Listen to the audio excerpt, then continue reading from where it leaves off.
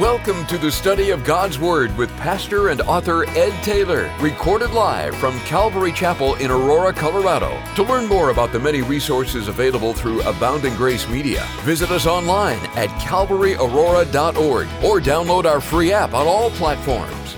And now, here's Pastor Ed to take us into our study. Amen. Finish this with me if you know it. 'Tis the season to be jolly. Jolly. You know what it means? Have you ever looked it up? It literally means to be full of humor and laughter, to smile, that you're not easily angry, that it's easy for you to laugh and be up in your spirits. But have you noticed that around Christmas time, I don't know, not everybody's so jolly around town. Not everybody's so happy. And about this time, the malls are packed, and maybe even you came with a smile on your face until you came to this parking lot, and you're like, what is going on here? And yet it is a season to be jolly.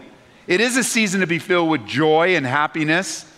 You came out today and you grabbed a parking space and you came in and you found a seat and enjoyed the music. Maybe you got in while weren't the kids amazed? I love your kids. I just love them.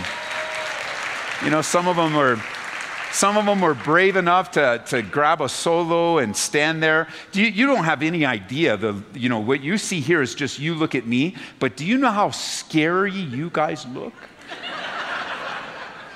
And the kids up here looking at it, that is no small thing. For one of your kids to stand here with microphone in hand or to be on a platform, it is not the easiest thing to do. And so we're very grateful that you as parents encouraged them and that they stood here, that now when you leave, if your kids were up here, encourage them that what they did was a big step, that God has an ability to give courage and boldness to us, even at a young age. That you begin to cultivate on your way home in your children this sense of God's calling on their life and how God wants to use them. And if they could stand here, then they could face anything in this world in the power of Jesus Christ.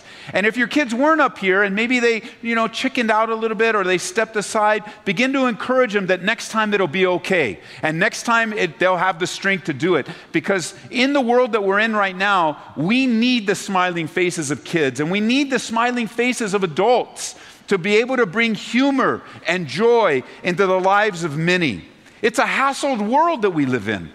Very difficult.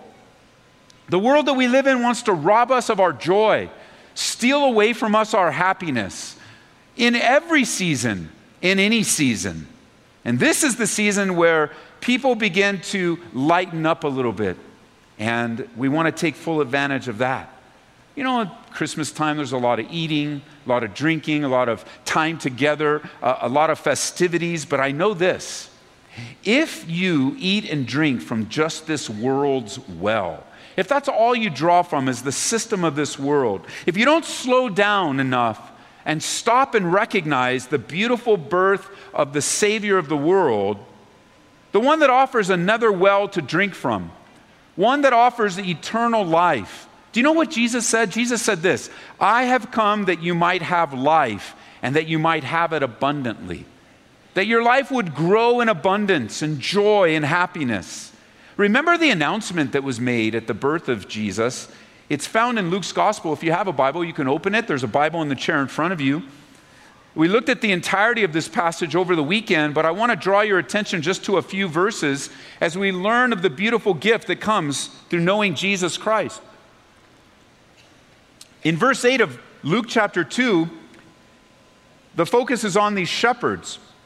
They're out in the fields, keeping watch of their flock by night. And behold, an angel of the Lord stood before them, and the glory of the Lord shone around them, and they were greatly afraid. Verse 10. Then an angel spoke to them and said, do not be afraid, for behold, I bring you good tidings of great joy, which will be to all people. For there is born to you this day in the city of David a Savior, who is Christ the Lord. And this will be the sign to you. You'll find a babe wrapped in swaddling cloths, lying in a manger. And suddenly there was with the angel a multitude of the heavenly hosts, praising God and saying, glory to God in the highest, and on earth peace, goodwill toward men. Jesus is the Savior. The Savior. By definition, a Savior is one who rescues, one who redeems, one who preserves, one who protects, or more commonly, one that saves. The Savior came to the world that needs and requires saving. The Bible describes Jesus as the Son of Man that's come to seek and to save the lost. Imagine that. Imagine that God came to seek you out, to save your soul. That there is a deeper, more abiding meaning to life than what you're living right now apart from God. And this world needed a Savior, and God, that's exactly what He sent into this world. The Savior, not a Savior, but the Savior. To redeem, to protect, to save. He wants to rescue you from mediocrity, from misery. That's why Jesus came into the world, to save us from our sins, to bring forgiveness and the removal of guilt and shame from our lives, that we might be able to then savor life and enjoy it to its fullest, to understand its value, enjoying the virtue of life, the value of relationships. You know, tomorrow you're going to open, maybe even later tonight, you'll open a lot of gifts, a lot of goods, but tonight God has gifted you, the Savior of the world. And in Him you find everything you need for life and joy and satisfaction. In Jesus we find hope. In a world filled with hopelessness and difficulty. Perhaps not touching your life, but maybe your neighbor or your coworker. The pain of living in life. This world has lost its mind. So far from God. And yet God extends Himself in our direction and says, here I am. Look to my Son. Jesus is real. He was in the womb of Mary. Mary gave birth to the Savior of the world. The Bible says, be of good courage. God will strengthen your heart. Everyone that hopes in the Lord. There's strength and hope. We don't have a hopeless existence with Jesus. In Him there's comfort. Not only do we find hope in Him, but we also have faith. The Bible says that God has given to everyone a measure of faith. The question is, what have you done with the faith that God, who do you believe in? What are you trusting in? Faith has substance. A lot of times, those of us that follow Jesus will begin to share the hope of Jesus with someone, and then they'll go, that's just blind faith. You're just asking me to take a leap into the darkness. That's not so. Faith has substance. And the value of our faith and belief is as only valuable as the object in which we put it into. Who has your faith today? Where have you placed your faith? Faith has substance and an object. His name is Jesus Christ. The Bible says if you confess with your mouth the Lord Jesus and believe in your heart that God raised Him from the dead, you will be saved. Where is your faith today? The strength of faith is that when you want to give up, our Savior comes in with the very strength to uphold you and carry you through. One of the marks of really every true follower of Jesus Christ is this thing known as endurance. Sometimes we refer to it as perseverance. There's actually a fancy word in the Greek language. The New Testament was actually written in the Greek language. And when we read our Bibles today, it's been translated into English from us. But there's a word that's connected with our English word perseverance. It's the Greek word hupomone. And it comes from two words that means to bear up under the load. The ability to bear up under the load of life and the difficulties that you face. Because I'll tell you what, if you haven't already, you will face something that will be beyond your ability. Like you could be a millionaire, and there's a situation coming that your millions will not be able to get you out of. Like you could have the reservoir of joy and happiness in your life. You can just be known as the consummate optimist, and that's kind of how you get through life. But I'm telling you, the longer you live in life, you will face a situation where your optimism will not help, where the reality of life will set in. And it's in Jesus Christ that you find not only faith, not only hope, but you also find faith, the ability to persevere, to bear up under the load. That not only is there a future hope of heaven, but the abundance of life can be enjoyed today. In Jesus we find the true definition of love. That little baby was born to grow up, to demonstrate to us what love really looks like. And surprise, it's not the kind of love that we grew up with. Not the kind of love that is projected on the movie screens or sung around in country music. Now, why you're listening to country music, I don't know. I don't understand it. But love's not like that. Some of you are so mad at me right now, but at least I got your attention. In Jesus Christ is a true demonstration of love. Can I just share it with you for a moment? You can turn there if you like, but I'll read to you. There's a point in the Bible in 1 Corinthians chapter 13 that demonstrates real, true love that has been shown to us by that little baby. Listen to what the Bible says. This is the kind of love that everyone longs for, the kind of love that brings belonging, that emphasizes substance. Listen. As the Bible describes love in 1 Corinthians 13, it starts in verse 4. It says, love suffers long and is kind. Love does not envy. Love does not parade itself, is not puffed up. Doesn't behave rudely. Love doesn't seek its own. Love is not provoked. Love thinks no evil. Love does not rejoice in iniquity, but rejoices in the truth. Love bears all things, believes all things, hopes all things, endures all things. Love never fails. Now, to understand the significance of this description of love, I want you to consider putting your own name in the verse in place of the word love. And so what it would sound like is, I'll do it for me, and I'll demonstrate where it says, Ed suffers long. All right, we just close the book right now. Because I don't live that out perfectly. The next one is Ed is kind. Now, I like to consider myself a kind person, but not always. Sometimes I'm unkind. Sometimes my life demonstrates just the way it is today. Sometimes my life demonstrates a lack of kindness, a lack of perseverance, a lack. You put your name in there, and you would find yourself falling short many times. Why? Because you and I, we're not the perfect pictures of love. I would never invite you to say, I would never say, you know what, I've got love, I've got it, I've got it. And so if you really want to learn how to love, you follow me. I would never say that to you. But I will say to you that I know one who has love perfected. There's never been a time when he's failed in love. His name is Jesus Christ. And if you put his name into this, Jesus, he suffers long.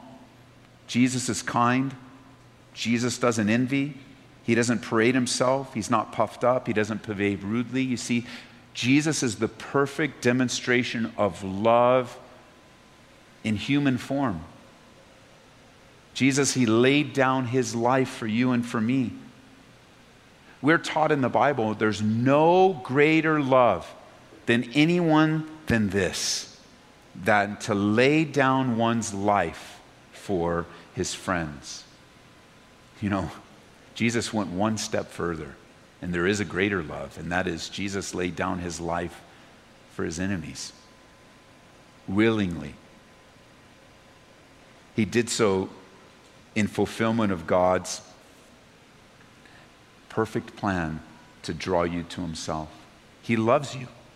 The gift of salvation is all wrapped up and ready to be received. The gift of forgiveness. Think about this for a second. Been a lot of shopping, a lot of online stuff. You've got lists of people to buy for. Can I ask you a question?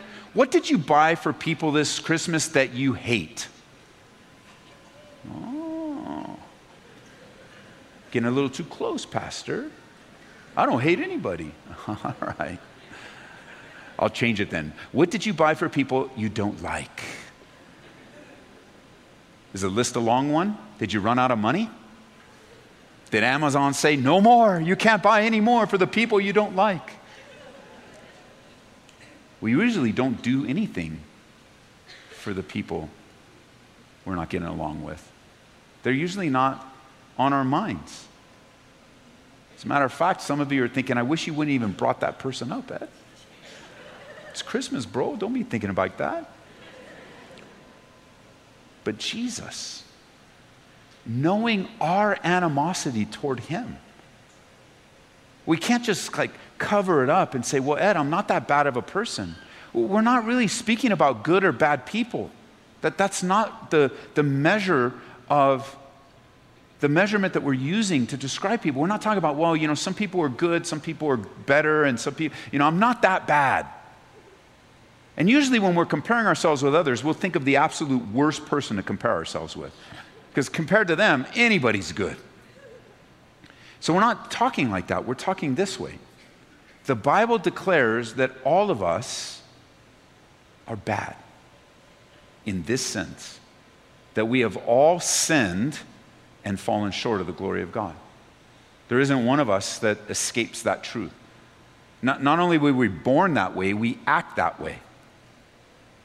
And so because of that, the Bible describes us as being at odds with God, animosity against him. Words like rebellious, words like resistance, words like disobedient, those are all used to describe a man, a woman, a boy, a girl that is not in relationship with God through his son, Jesus Christ. All of us. The Bible says, but God demonstrated his own love toward us in that while we were still sinners, Christ died for us. And what Jesus was born to do was to die so that he might be the one to remove the sin out of the sinner, to decree and declare that you're forgiven and safe in him, and that the gift of salvation is available to you tonight for free. For free. God is knocking on your heart right now, asking for a response. You've heard this before, the message of God's love and salvation, and yet you're being reminded of it one more time. Why? So that today might be the day you finally surrender and stop resisting. How long will it be? There's a part in the Bible where there's a man that by the name of Elijah, he looks out at these guys that were not worshiping the one true God. And he says, how long will you falter between two opinions? How long will you straddle the fence? How long will your relationship with God be a couple of church attendances a year? How long? What will it take to bring you to the place of acknowledging your Creator? Whatever it takes, God will go there with you. But why? Jesus put it this way. He said, he who isn't with me is against me. Have you ever considered the state of your life being against God? That's a heavy concept to accept. Because you might be describing your life, well, not today, and maybe next time, and I'm not a bad person. But Jesus didn't give us those options. He basically gave us the option, you're either for me or you're against me. And I know so many of us have turned away from our sins. We've repented and we're following God. And I can say to you today that I am not against Jesus Christ. My life is dedicated to following him. That he literally rescued. He is the epitome of a savior to me, not only in the forgiveness of my sins, but Jesus literally saved my human life, rescued my family, extended the years of my life, of the direction I was going. And so when you think of Christmas and all the gifts and such, listen, there is a gift that's just like laid in your lap today. The salvation of your soul, greater than anything you open, anything you'll enjoy, where you find hope and faith and true love in that little baby Jesus that grew up, who died and rose again the third day so that you and I can have a relationship with the living Lord, Jesus Christ. Isn't that great news? It's so good to hear. It's so good to remember. And so, God, we pray to you as we head out today, and are reminded of your great love for us. It's easy to get caught up in the different things that are going on, and we all get busy and we're running around. But no, today our focus, our heart is tuned with you. And as followers and believers in Jesus Christ, we rejoice. It is the season to be jolly, but so is every season. Even the difficult times, you've given us the strength to endure and to persevere and to bear up under the load. Thank you, God, for saving our souls. And yet I know there are some that today is their appointment with you. That today is the day of salvation. And we just pray that you would just pour out, God, your Holy Spirit as you bring conviction, drawing people to yourself. That they might join the forever family of God, confessing with their mouth, believing in their heart. And if you're here today, and you would say, Ed, I want to receive the forgiveness. I want to open that gift. I want my life to mean something. I want to follow God. I don't want to do my own thing anymore. If that's you today, I want to invite you where you are. Would you stand to your feet? I want to pray with you and help you confess your sins to God. And help you turn the whole course of your life away from your past and toward God. And so if that's you today, I want to invite you right where you're at, right here in this room. You guys are listening on the radio. We have these services live today on Monday. So you're listening to a live broadcast. God is speaking to you live through the ministry of this church. And if that's you, you just have to pull your car over perhaps, or just you're in your kitchen, or maybe you're listening in a jail cell.